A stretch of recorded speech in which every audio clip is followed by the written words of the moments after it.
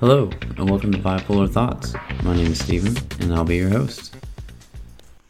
Welcome to the show, and if you are new here, we kind of talk about different things that are relatable to bipolar disorder, addiction, ADHD, just mental health disorders in general, and, well, just mental health, really. Before we get too started, I wanted to give out a big shout out to my girl Anastasia, who runs a podcast called Bipolar Diaries.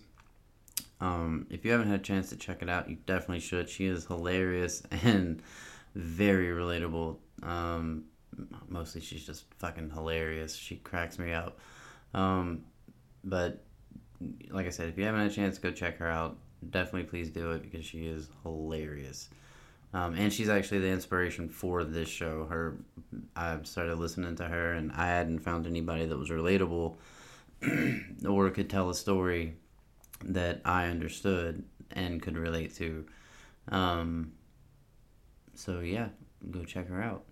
And let's get started for today. Today we're going to talk about a couple of different things. First thing we're going to talk about is bipolar disorder and creativity. A little bit we're going to kind of get into some neurological because it's so information packed that there was no way that I could get through it. First of all, let's go through this historical association between bipolar disorder and creativity. Just spitball this.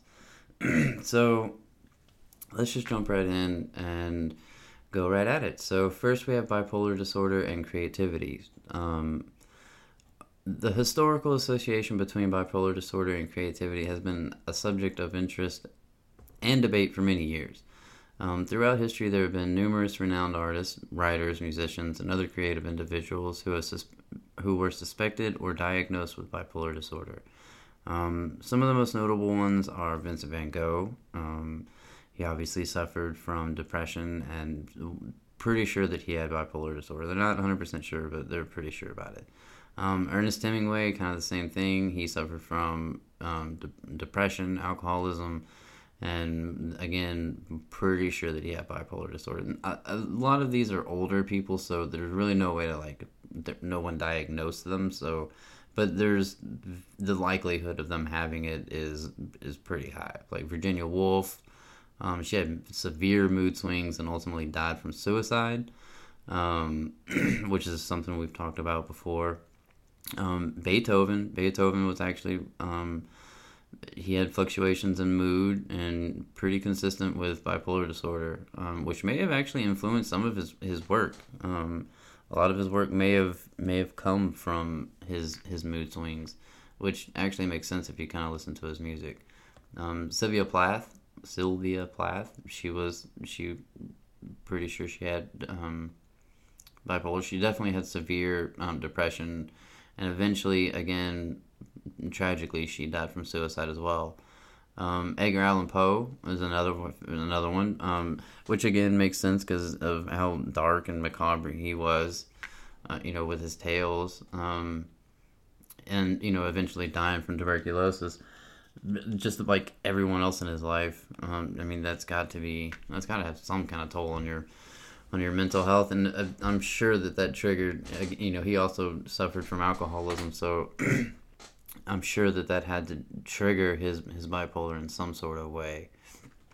It is essential to acknowledge that the historical association between bipolar disorder and creativity does not imply that bipolar is a necessary condition for artistic brilliance. Many creative individuals have not had bipolar disorder or any other mental health condition for that matter. Moreover, not everyone with bipolar disorder is exceptionally creative or artistic. The link between bipolar disorder and creativity is a complex and multifaceted topic. Some researchers have suggested that the heightened emotional states experienced during manic or hypomanic episodes may contribute to increased creativity and productivity in some individuals. Mania can bring heightened energy, reduced need for sleep, increased ideation, and enhanced cognitive connections, potentially leading to bursts of creative output. So basically, during a manic phase, you can experience these heightened notions of creativity.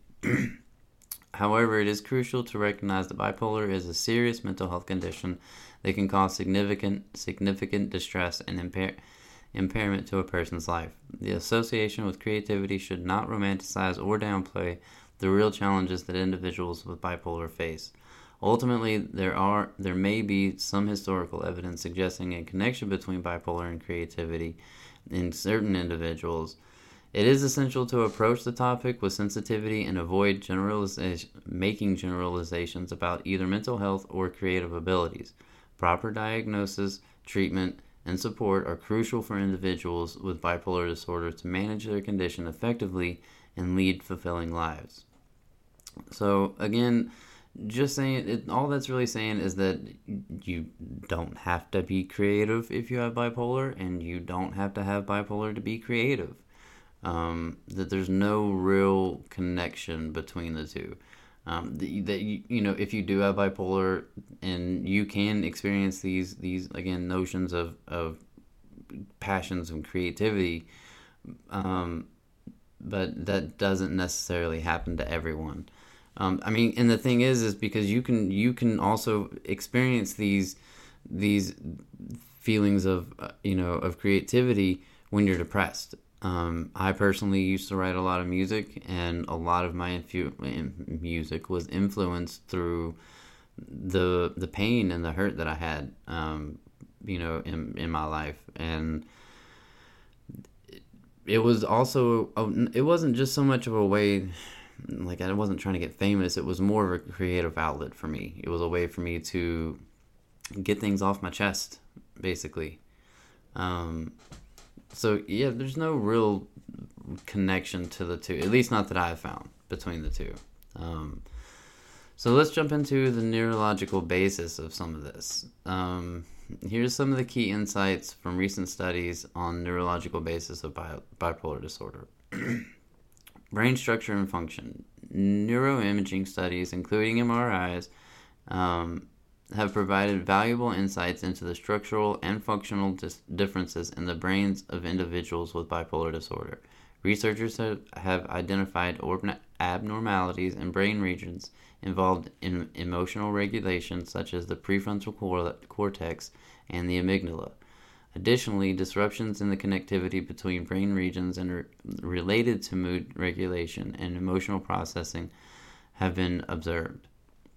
So basically, we can have a hard time regulating our emotions and our moods. So I can relate to this completely, because emotions are something that are very, very difficult for me to understand. Like, I've actually talked about this with my girlfriend. Like, if someone asks me to describe what love is, like what the feeling of love is, it's really hard for me to actually do that.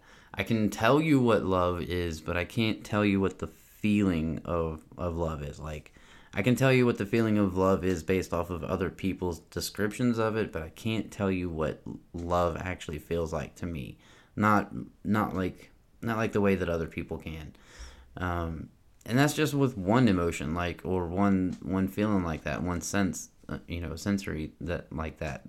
I just, really the only, and this is probably not really so much to do with bipolar, but more of a, psychological aspect of something.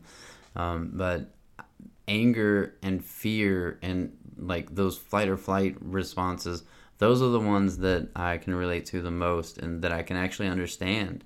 And they're the ones that I could explain to someone, as opposed to like some of those, like, I just don't understand, and it's hard for me to understand other, like, to have empathy.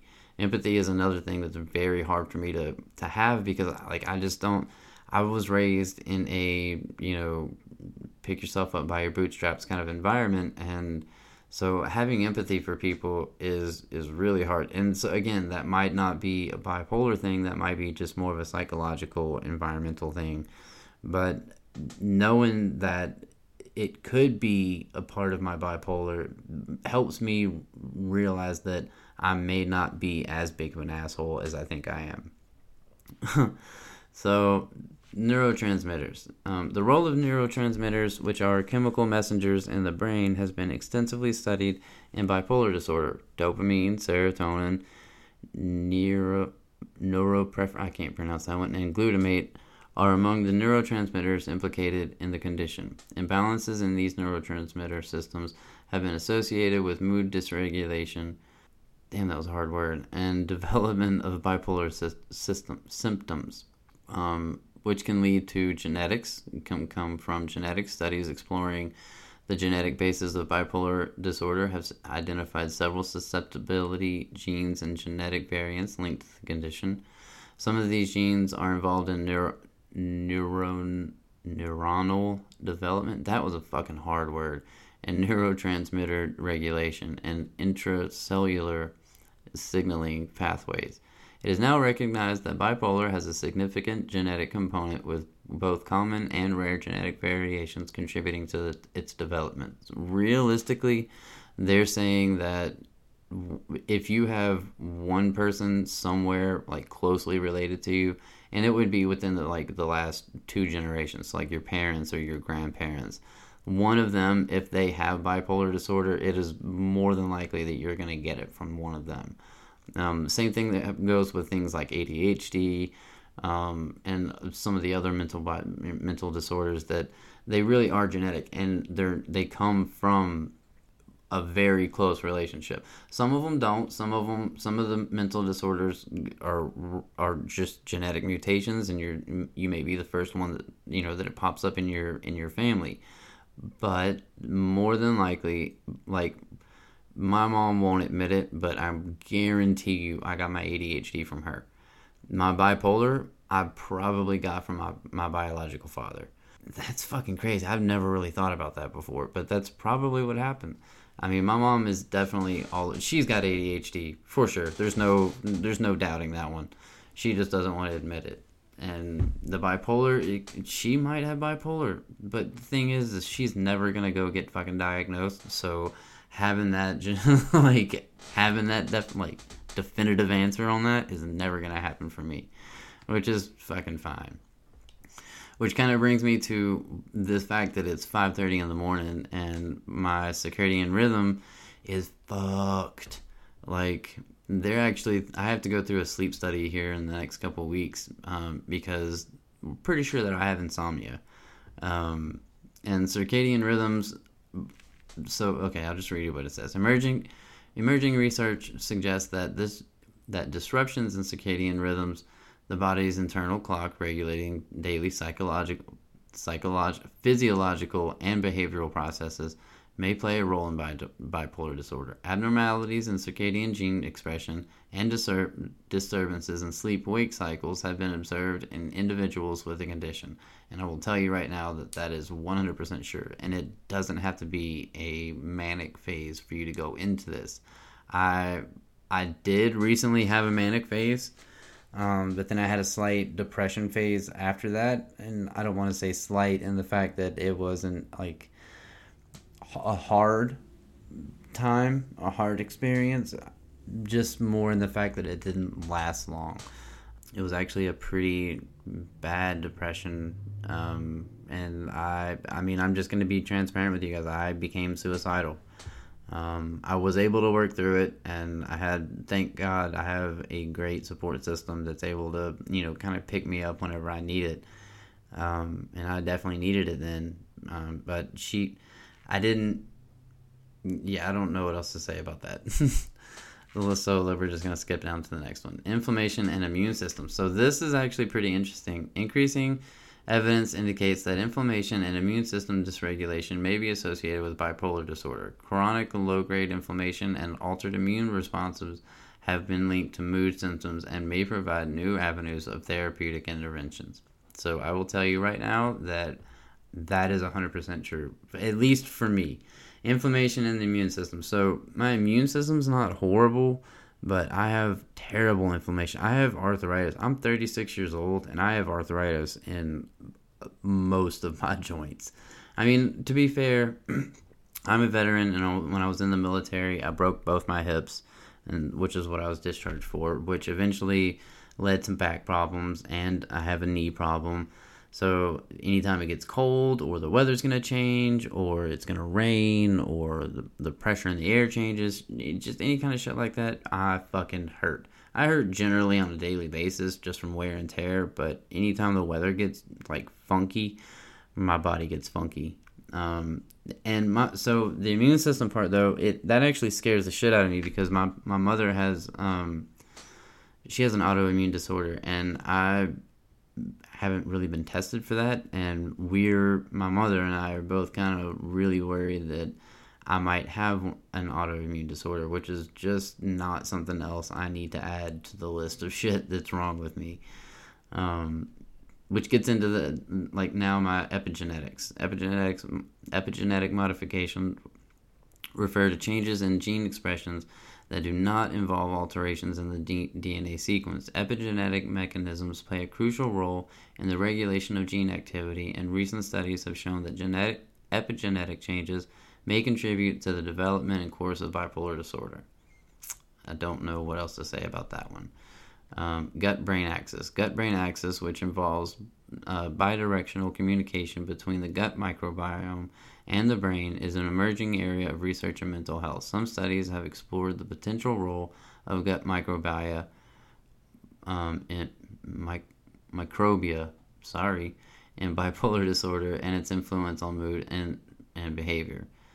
I just want to say real fast, I apologize to anybody out there that's a scientist or a biologist or anybody that knows anything about anatomy or the body at all.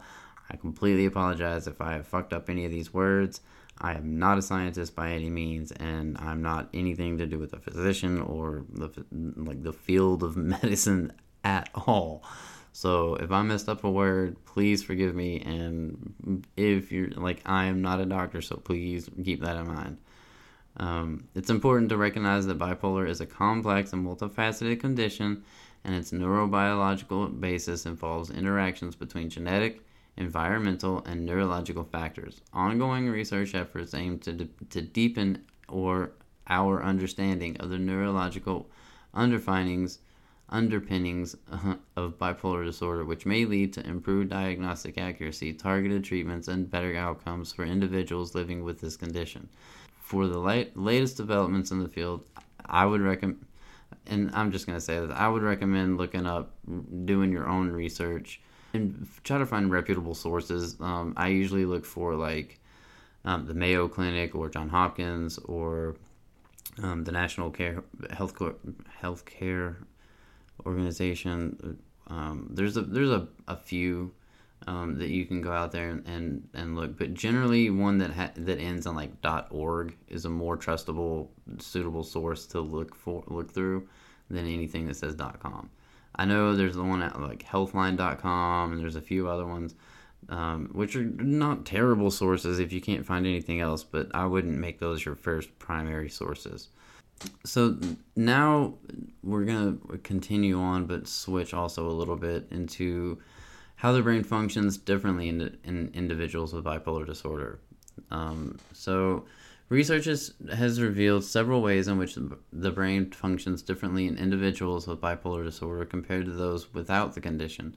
The differences involve various brain regions, neural circuits, and neurotransmitter systems. Here are some key findings on the brain functioning in individuals with bipolar disorder.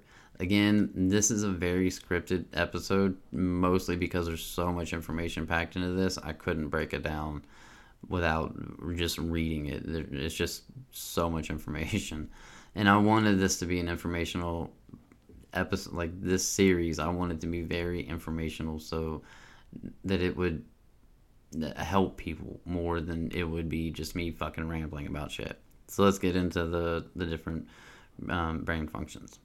So brain structure. Neuroimaging studies have identified structural differences in the brains of individuals with bipolar disorder. These differences are particularly evident in brain regions involved in emotional regulation and executive functionings. The prefrontal cortex, which plays a role in decision-making and impulse control, may show reduced volume and abnormal connectivity in individuals with bipolar disorder. True. Check and check. Limbic system. The limbic system, which is responsible for processing emotions is often affected in bipolar disorder. The amygdala, a part of the limbic system involved in emotional responses, has been found to be hyperactive during mood episodes in individuals with bipolar disorder, particularly during manic states. So that makes sense. If you have a hard time, that just makes sense with processing emotions. That just makes sense to me. The hippocampus. The hippocampus, a brain region critical for memory and learning, may also be affected in bipolar disorder. Some studies suggest that individuals with the condition may have smaller hippocampus volume, potentially contributing to memory and cognitive difficulties. That also makes sense to me because I have a terrible fucking memory, and I have ADHD, and the type of ADHD that I have is, I have a very bad short-term memory. Long-term, the thing is if you tell me something, I'm probably going to fucking forget it. If you tell me something several times, I probably won't forget it. I just won't think about it until it's time to think about it. But if you tell me something and you're like, blah, blah, blah, blah, blah, and if I am not 100% staring straight at your fucking face and looking at your lips, I'm not going to gather any of the information. And then, even then, I'm probably still going to miss half of it because I'm trying to look at your emotion, your facial expressions, and read what your body is saying, and missing half the shit that you're actually saying. And by the time I catch up to the first thing that you've said, you're already on the third thing, and I'm sitting here like, what the fuck? Wait, hang on. And so eventually my brain just shuts down and stops listening altogether. And then I end up, having to either have you repeat it, which I don't like. I hate listening to people repeat things. I hate repeating things myself. So I just kind of fucking ignore it. And sometimes most of the time that's not on purpose. Sometimes it is, because I just don't give a shit. But most of the time I don't do it on purpose. So then there's the basal ganglia. The basal ganglia is a group of brain structures involved in movement reward and motivation, may exhibit abnormal functioning in bipolar disorder. Dysregulation in this system may contribute to some of the impulsive and reward-seeking behaviors observed during manic episodes. So I would say that that's actually probably just heightened during a manic episode, because impulse control and that reward system and motivation to get that reward, that's pretty prevalent, not just in a manic episode. It can also, I would say that you can also have that heightened during a low phase, where that impulse control can lead to some bad behaviors, that risk and reward, those risk and reward seeking behaviors, where you take a risk on something and you think that the reward is going to be worth it, and it just might not be. So, neurotransmitters. Bipolar disorder is associated with imbalances in various neurotransmitters, including dopamine, serotonin, neuropinephrine,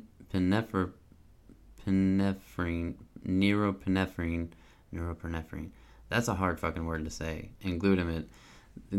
These neurotransmitters play a crucial role in mood regulation, and their dysregulation may contribute to mood swings. I think we've kind of already covered that. Circadian rhythm, cognitive functioning. Individuals with bipolar disorder may experience cognitive impairments, especially during depressive episodes.